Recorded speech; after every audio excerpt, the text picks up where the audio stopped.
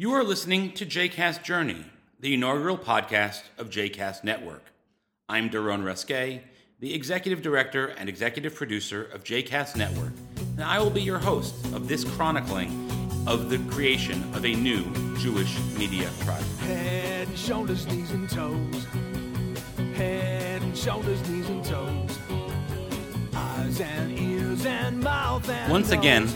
I want to start by Head and thanking you shoulders, all knees for and listening toes. to the JCast Journey, for visiting our website at jcastnetwork.org, for all of your comments and responses to what we're doing, and for sharing what we do with others.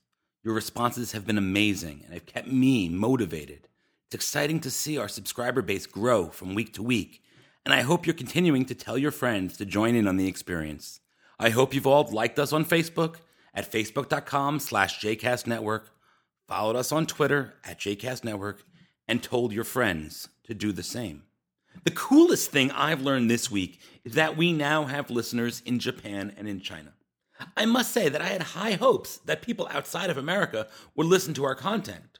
But if you had asked where I thought most of our non-US listeners would be from, I would have said from Canada or Israel, possibly from Mexico, as I have a few members of my family there. But who would have thought that the first non-American listeners would be from Japan and China? I thought that was pretty cool. Additionally, there have been a number of exciting advancements since last I recorded a podcast. As I was beginning this project, I wrote in our concept paper that we would be available to listeners via any number of online transmission methods. One of the problems with iTunes is that for people who do not regularly listen to podcasts, they generally don't sync their iPods, iPhones, iPads, and other MP3 players with their computers very frequently. They generally put their music on the player and then just use a plug to recharge them when they run out of juice. That means that they do not add new content to their players frequently. Now, this is not a really big problem for them. For us, it's a huge problem, as in order to get our most updated content, they need to reconnect and download. Or at least they did. First, as I mentioned previously, iTunes and the iOS operating system will be changing their product in the coming months, which will allow content to be automatically downloaded and synced without having to connect directly to the computer. In addition, we found a really high-quality audio player that we've been able to add to our website, so it's even easier to listen to our content on the site itself. Now, I've always been a believer that we don't want our listeners to have to go to our website in order to listen to our content. But we also want to make sure that people get our content however they want it. And for some people, clicking on an icon on a web page is easier to do than trying to sync. So we're doing that as well. Thirdly, and I think most exciting, is that you can now hear our shows while on the go with Stitcher Smart Radio. Stitcher Smart Radio is on-demand news, talk, and more on your mobile phone. The latest episodes of our shows will always be available for you. No syncing needed, and no memory or storage wasted on your phone. Stitcher is available for your iPhone, Android phone, WebOS phones, or your BlackBerry, and downloading is easy. Go to Stitcher.com or check out your app store. Of course, you can also use Stitcher on your computer, but at that point, why not use iTunes or go directly to our website at jcastnetwork.org. So that brings us to the topic for this week's episode, flexibility.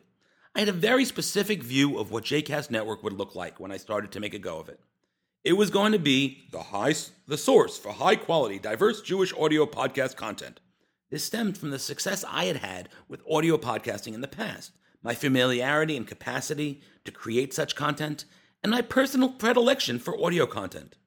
Of course, video soon entered into the picture, and I realized that by just getting rid of that single word, audio, in the elevator speech, I would be able to widen my possible audience and have even more exciting content. Then a few weeks ago, I had a conversation with someone smarter than I, who couldn't get his head around why I wouldn't also be including blogs as part of JCast Network.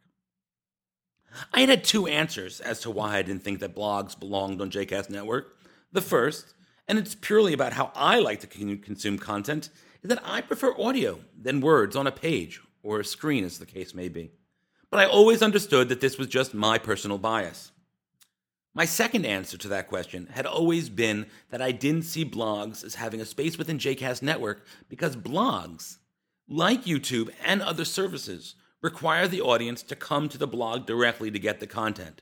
And I always thought that the beauty of podcasts is that once you were subscribed, you automatically received the content. Removing that barrier, that need for an audience to remember to check back and check for new content, was an important aspect for the success of JCast Network. While it's true that there are readers like Google Reader that will aggregate the blogs that a person reads, they're not widely used by the general audience. In fact, Kevin Rose, a tech luminary who I really respect, who created Dig and Revision 3, recently chose to close down his personal blog and instead have his domain, kevinrose.com, go directly to his Google Plus page. In a post about why he made this decision, he indicated that he made this choice because he found that the responses he was getting on Google Plus, which is the newest and hottest social networking site, possibly giving Facebook a run for its money. Anyway, it was so much larger, the responses, than when he ever got from his blog. His reasoning is that people are already on Google Plus, so it didn't require his followers to find his content, as it was all where the people were. Willie Sutton, the famous bank robber, was once asked by a reporter why he robbed banks. His response? Because that's where the money is. Similarly, Rose decided to end his blog and start writing his pieces on Google Plus because that's where the audience is. That was my reasoning. But the person I was meeting with was not convinced. He asked why I was limiting myself. Why was I being so inflexible? So this got me thinking. I thought about the Jewish blogs that I follow. The blogs that I follow fall into two categories. The first is organizational blogs. And the idea behind those is that people read the blog when they're already going to the organization's website. The second set are individual blogs by rabbis and students, thinkers and writers who just set up a blog using WordPress or Blogger and write as a way to get their ideas across. While there are a few Jewish bloggers who make money via advertising on their blogs, most of the bloggers do this just to get their voice heard and to share their ideas. The problem for these people is that the only people who will find their blogs are those people who are specifically looking for the blogs themselves. Or they find a link to the blogs from a social network, a Twitter, a signature line in their email. Now, they're really happy to get those readers that they get, and they're allowed to share their thoughts to whoever finds the blog. But the reality is that very few people will stumble upon their blog, and thus their reach will be limiting.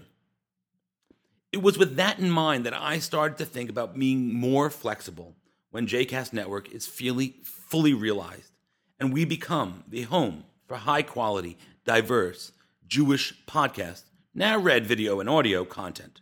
People will be coming to our website, and thus, if we included blogs, people will stumble upon their blogs. And people who come to their blogs will find all the other exciting online content that we're providing.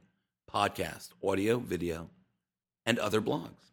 So, just as I indicated in my last podcast, JCast Network will continue to strive to adapt to the ways in which people want to receive their content. I don't imagine that organizations that have blogs on their own website will jump to move their blogs to our site. But I do think that JCast Network needs to change our elevator pitch to say that we strive to be the source for high-quality, diverse Jewish online content. We are thus also putting out the word that if you're a blogger with a blog of Jewish-related content, read that however you want to read it, and would like to join JCast Network, we'd love to hear from you. Our website allows for easy posting of content. We'd be glad to promote your blog as we promote all JCast Network content, and we welcome you. If you've not yet started a blog, but have been thinking about doing so, we welcome you as well. Let's talk about what you're thinking of creating, what your focus will be, how often you plan to post, and see if you'd be a good fit for JCast Network. Now, what if you're not a blogger? Well, we still want to hear from you. Perhaps you're a reader of Jewish-themed blogs, or you know someone who writes a blog, or is thinking of starting a blog. Please let them know about JCast Network. Send them to listen to this episode and encourage them to contact us. Please invite them to contact us at blogs@jcastnetwork.org. If you don't know the blog writer personally or you don't want to get in the middle, you can contact us directly and let us know of the blogs that you think would fit within JCast Network, and we'll reach out to them ourselves. This is a collaborative effort, and we welcome your participation. Again, please email us at blogs@jcastnetwork.org. Alternately, You can let us know in the comments section of this podcast at jcastnetwork.org/journey, on Facebook at facebook.com/jcastnetwork, on Twitter at jcastnetwork, and now on Google Plus at Daron Reske. As always, if you're enjoying the podcast, I hope you'll consider writing a review on our iTunes page and sharing JCast Network with your friends. The opening and closing music for today's show is Head, Shoulders, Knees, and Toes from the Dr. Seuss and His Friends Story and Songs collection. See what happens when you have twins? Head and shoulders, knees and toes.